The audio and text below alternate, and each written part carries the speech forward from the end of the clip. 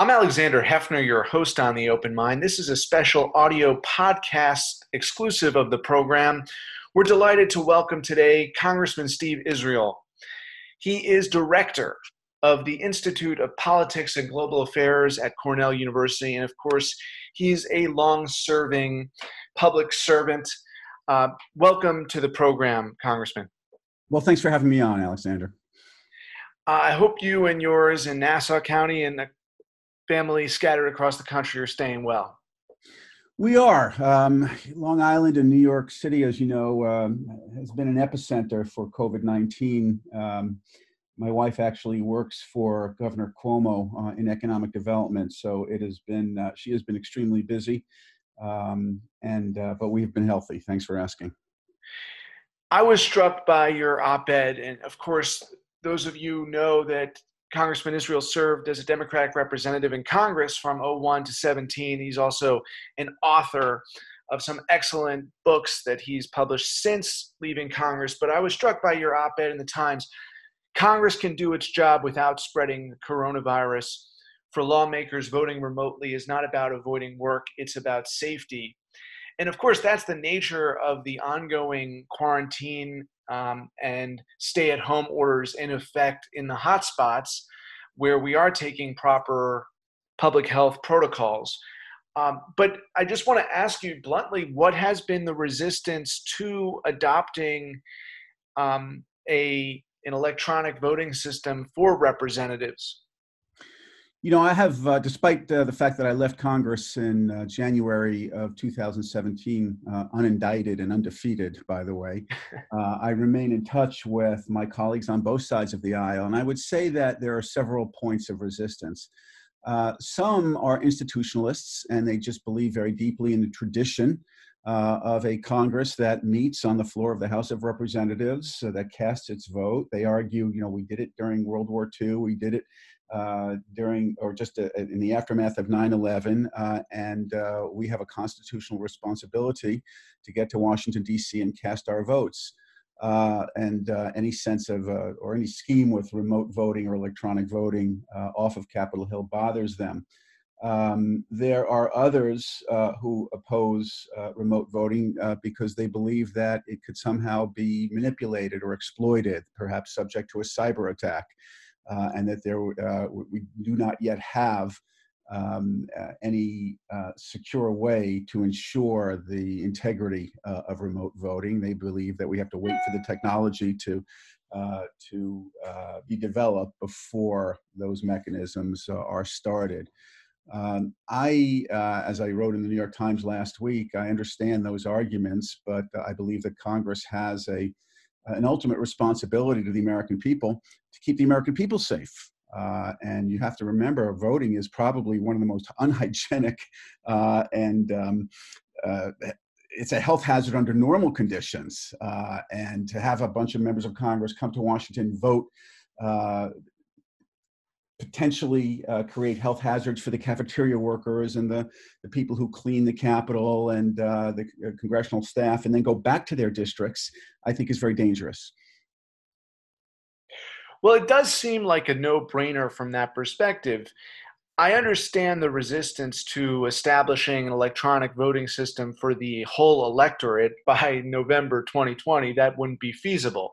But it certainly seems like there could be a foolproof technological answer when it comes to the House of Representatives and the Senate being able to perform their duties electronically. The technology exists to do it competently, and of course, there are only so many members in each body, and they can testify to the veracity of their votes through a telephone confirmation. So I don't see there being a technological argument. This could work. And so it comes down to the fact that this has been presented to Speaker Pelosi and probably considered by Speaker Pelosi, as well as Leader McConnell. So if the technology exists to protect the integrity of representatives' votes, is there a situation you believe in these coming weeks and months when debate and voting will convert into a virtual form? Yeah, I think we're headed in that direction based on the conversations I have had with my former colleagues. The most popular proposal is, like everything else in Washington, D.C., a compromise. It was proposed to the House Democratic Caucus by Congressman Jim McGovern, who is the chairman of the House Rules Committee. His approach would allow most members to remain at home while a few remain physically present and cast their votes on behalf of their colleagues. This is called proxy voting. McGovern calls this approach purposefully low tech because it would allow members to entrust their votes to a colleague. The members who remain home would tell the colleague how they want their vote cast on a specific issue. That is very easily checked, confirmed, validated. Members on the floor would cast those votes, and it would be absolutely transparent. That proposal seems to have, at this point, a critical mass of support by the congressional leadership, by others.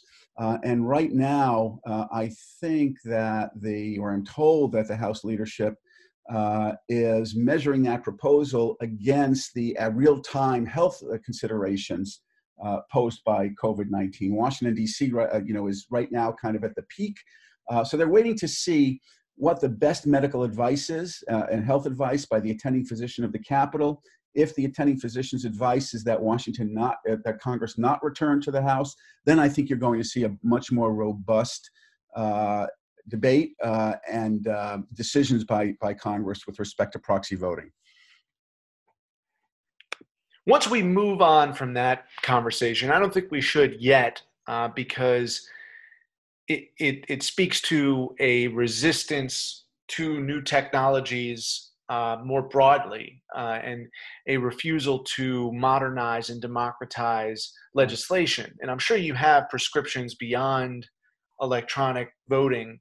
And I want you to flesh that out. The two areas I want to be sure to cover with you today, Congressman, are the United States Postal Service and the delivery of vote by mail for the majority of states that will make it available this fall. So on the subject of funding for USPS, are you confident that there will be a fully or sufficiently funded postal service for November? And what can listeners who are civic actors and engaged in decision making at the local level, what can they do to ensure that there is a functioning postal service for mail-in balloting by November?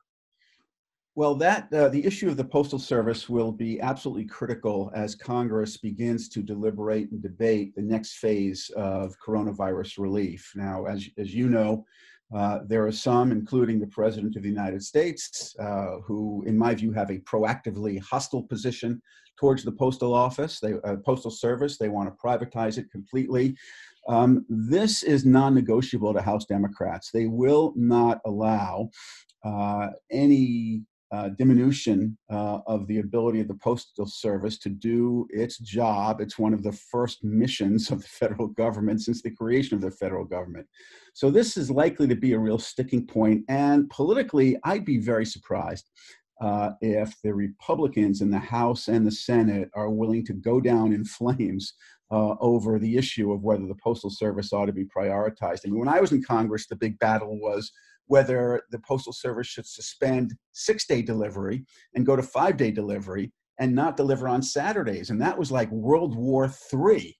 So I can't imagine why Republicans would be willing to fight the good fight over the ability of the post office to do its job, 1 day a week or 2 day a week. And privatization is just not, I don't see them falling on their swords on privatization of the Postal Service.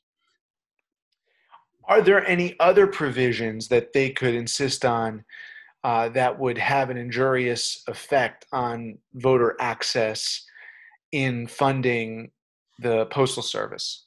The dividing line right now between Democrats and Republicans on the future phases of COVID virus relief include the Democrats' desire to continue to fund and support the Postal Service. Republicans or the Republican president is opposed to that.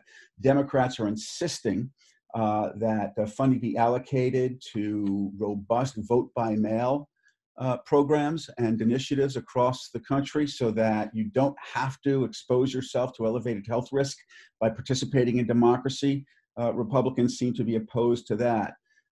Beyond those issues, there are major fault lines. Republicans seem to want a fairly low amount of funding for state and local governments. Nancy Pelosi has said could be $1 trillion, maybe $2 trillion, maybe more. There's a proposal by Republican Senator Bill Cassidy from Louisiana to provide $500 billion in aid to state and local governments. So, and then of course, Republicans want to, as a condition of any further relief bills, they want to free corporations from any liability, or companies or businesses from any liability if they open up and then somebody uses their services and somehow is infected or contracts the virus. So those are the fault lines. Look, I think all of those can be negotiated and all of those can be resolved. But I'll tell you, what I really worry about is the November election is going to be inhibited by Congress's inability to ensure the right of Americans to vote and access to that process. Right. Well, that is a concerning situation. I mean, you'll recall with Superstorm Hurricane Sandy, that even though that was not election day, it was preceding the election, that there were real issues with the integrity of voting and the need for provisional balloting and other measures to ensure access. And we in New York, considering the impact of the storm, I think did a decent job in ensuring that people did have access who were dislocated or whose communities lacked power.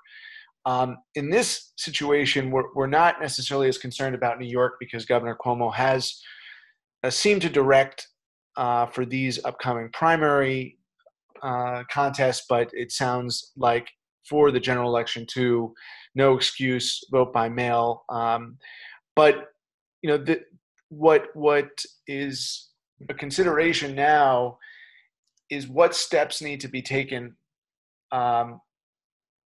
beyond this election, beyond November, to protect the integrity and access to voting. And your op-ed raised to me the importance of democratizing the vote and considering electronic and online balloting beyond congressional votes, but for Americans in our lifetimes to be able to vote online. And this is, of course, not something that's discussed with any regularity, but it is something that the U.S. Election Commissioner, the U.S. Election Assistance Commissioner Emeritus, Paul DiGregorio, and I have talked about on the podcast, and that is the need to consider, the next generation of innovation for our democracy that's going to engender more participation.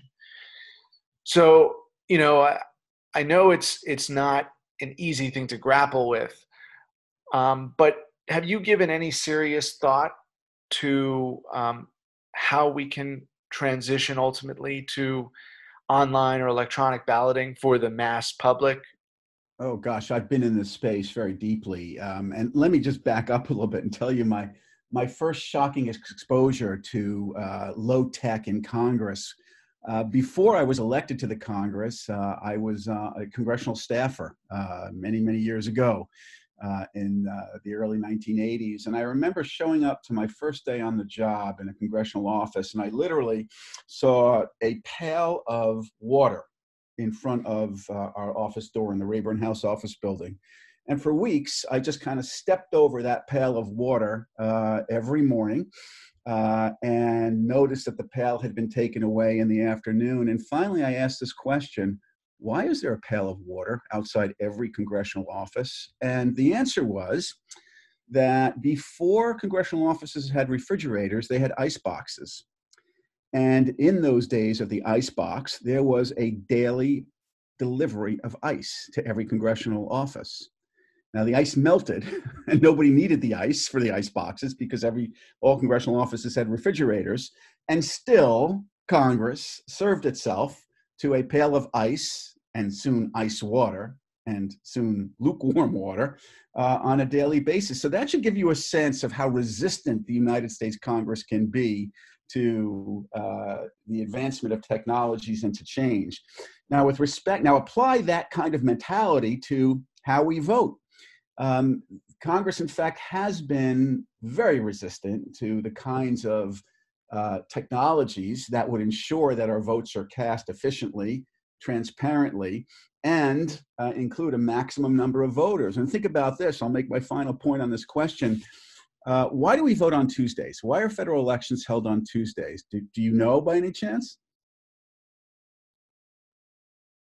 Well, it had to do with the way that you went by horse, didn't it? That's exactly right. You're one of the few people who know this. We vote on Yeah. Tuesdays because when Congress set federal elections, I think it was somewhere in 1848, it was based on an agrarian economy. And so Sunday was the Lord's Day. You couldn't get to your county seat to vote on Sunday, right? Monday, you were able to travel to your county seat. You would vote in your county seat on Tuesday, get back to the farm on Wednesday, and farm on Thursday, Friday, Saturday. We're still operating under that antiquated, rather romantic notion of a society all these years later. We've got to get beyond that and understand that we now have a way of safely developing apps and electronic voting and online voting that will ensure a democracy, but while at the same time modernizing it. Sure. Well, and I'm on that page with you, and that's what your important op-ed evoked. The two mountainous challenges, or at least the two public perceptions that are most challenging when it comes to this transition, have to do with the poor judgment and poor results of technology. I'm thinking of two things specifically: the failure of the computation in Iowa with the caucus and the Democratic Party's botching of that caucus. And, I'm talking about the entirety of the 2016 campaign, in which a foreign nemesis hijacked our public consciousness, really took ownership of Facebook and Twitter, our US-based social media apparatus, to infect it with disinformation and to depress turnout, and to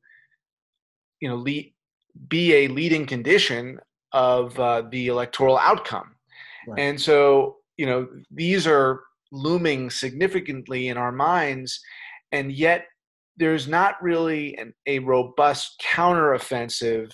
But I want you to tell me if I'm wrong, that there are do-gooders in the technology sector who want to extend some of the programs that have been established to protect overseas voters, military, DOD officials overseas. The West Virginia Secretary of State, for instance, implemented this in their state for service members abroad.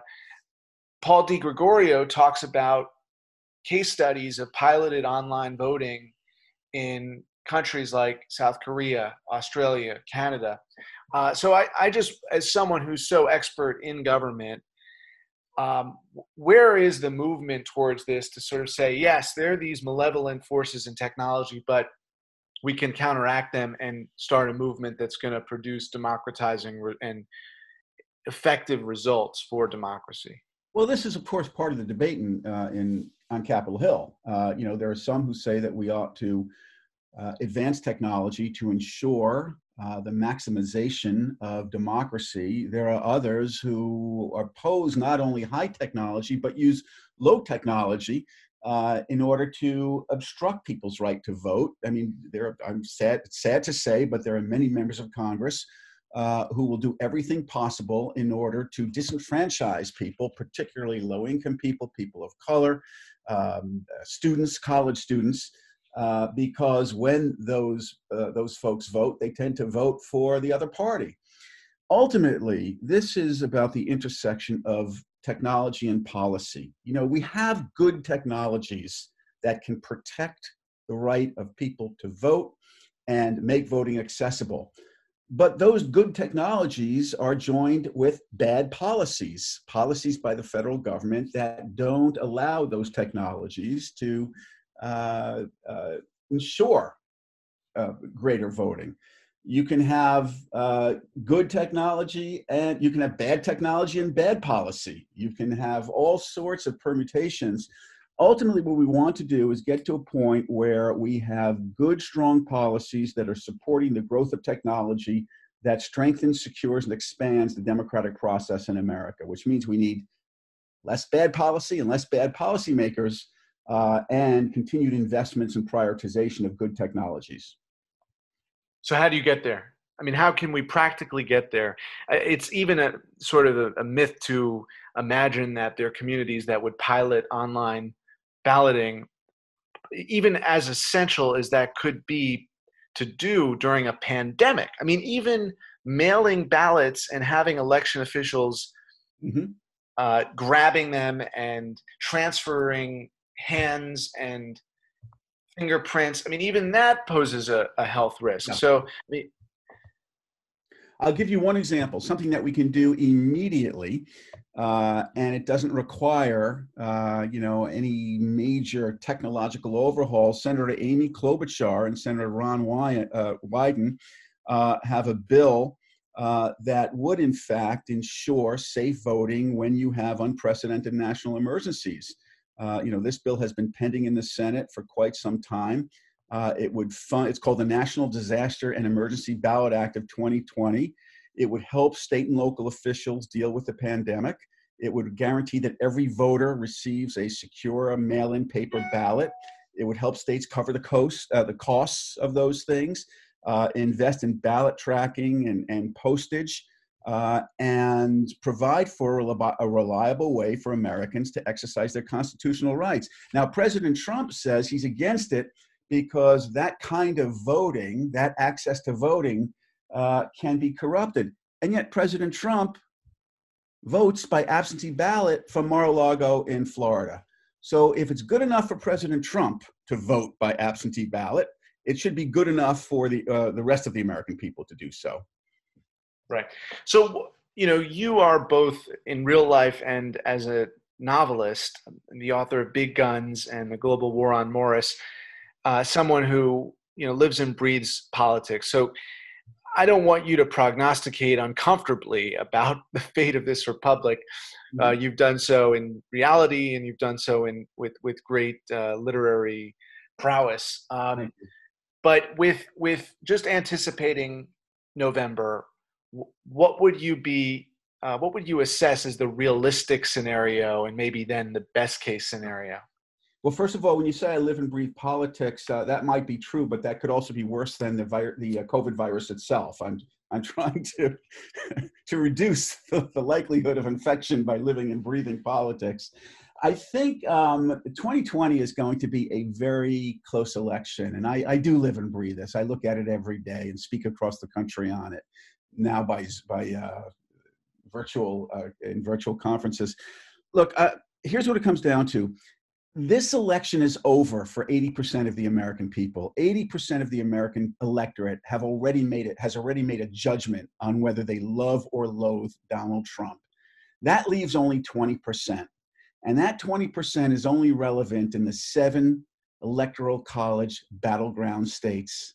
And within those 7 electoral college battleground states, there are about 20 to 30 counties that are historically swing counties that will either vote for Trump by a small margin or Biden by a small margin.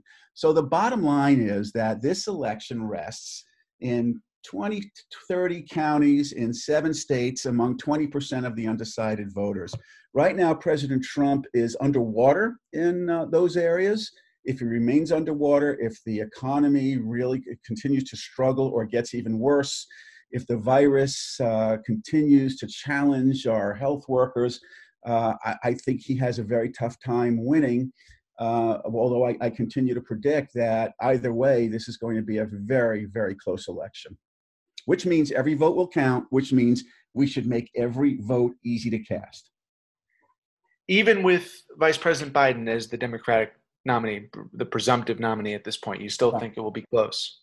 Yeah, again, because it's in those 7 battleground states. And I'll quickly give you an example. Kenosha County, Wisconsin, voted for Barack Obama and Joe Biden twice, which is why they both won Wisconsin, which is how they won the Electoral College.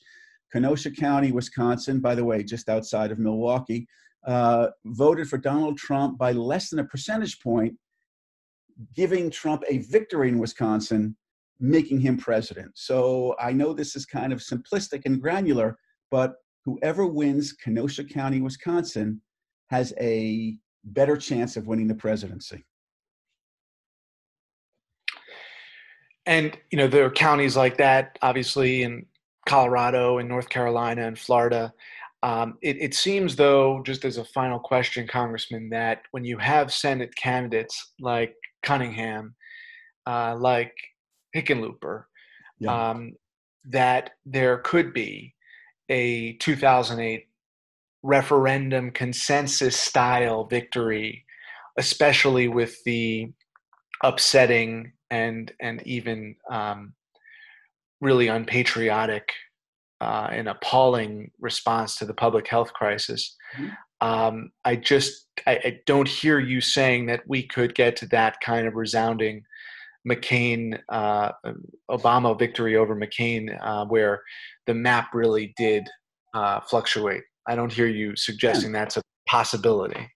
Look, we are far more polarized in 2020 than we were in 2008 as a result of congressional gerrymandering, the tribalization of the media, our ability to curate our own news.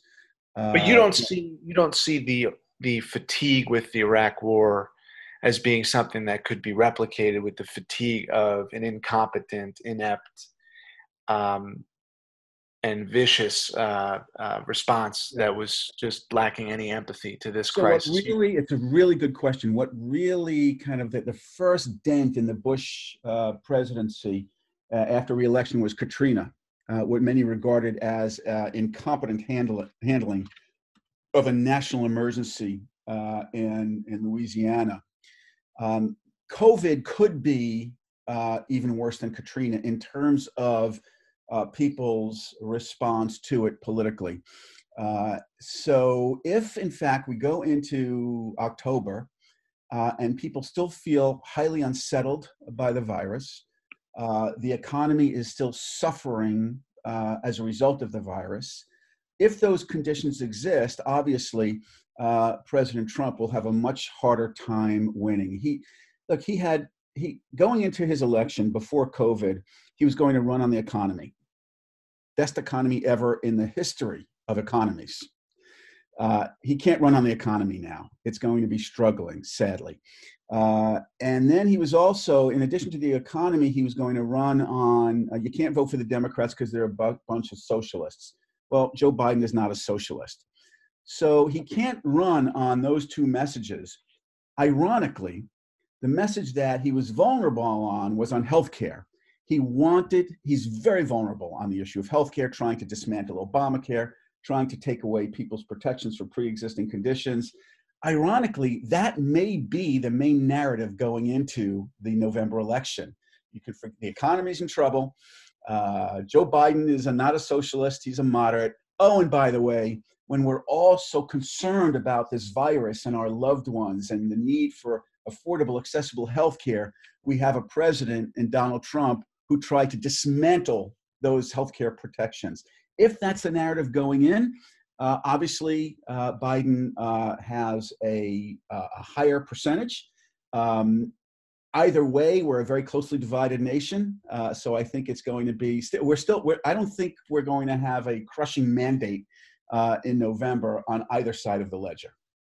Retired Congressman Steve Israel, Director of the Institute of Politics and Global Affairs at Cornell University, and author of Big Guns and the Global War on Morris. Thanks so much for joining me today. Thank you, sir.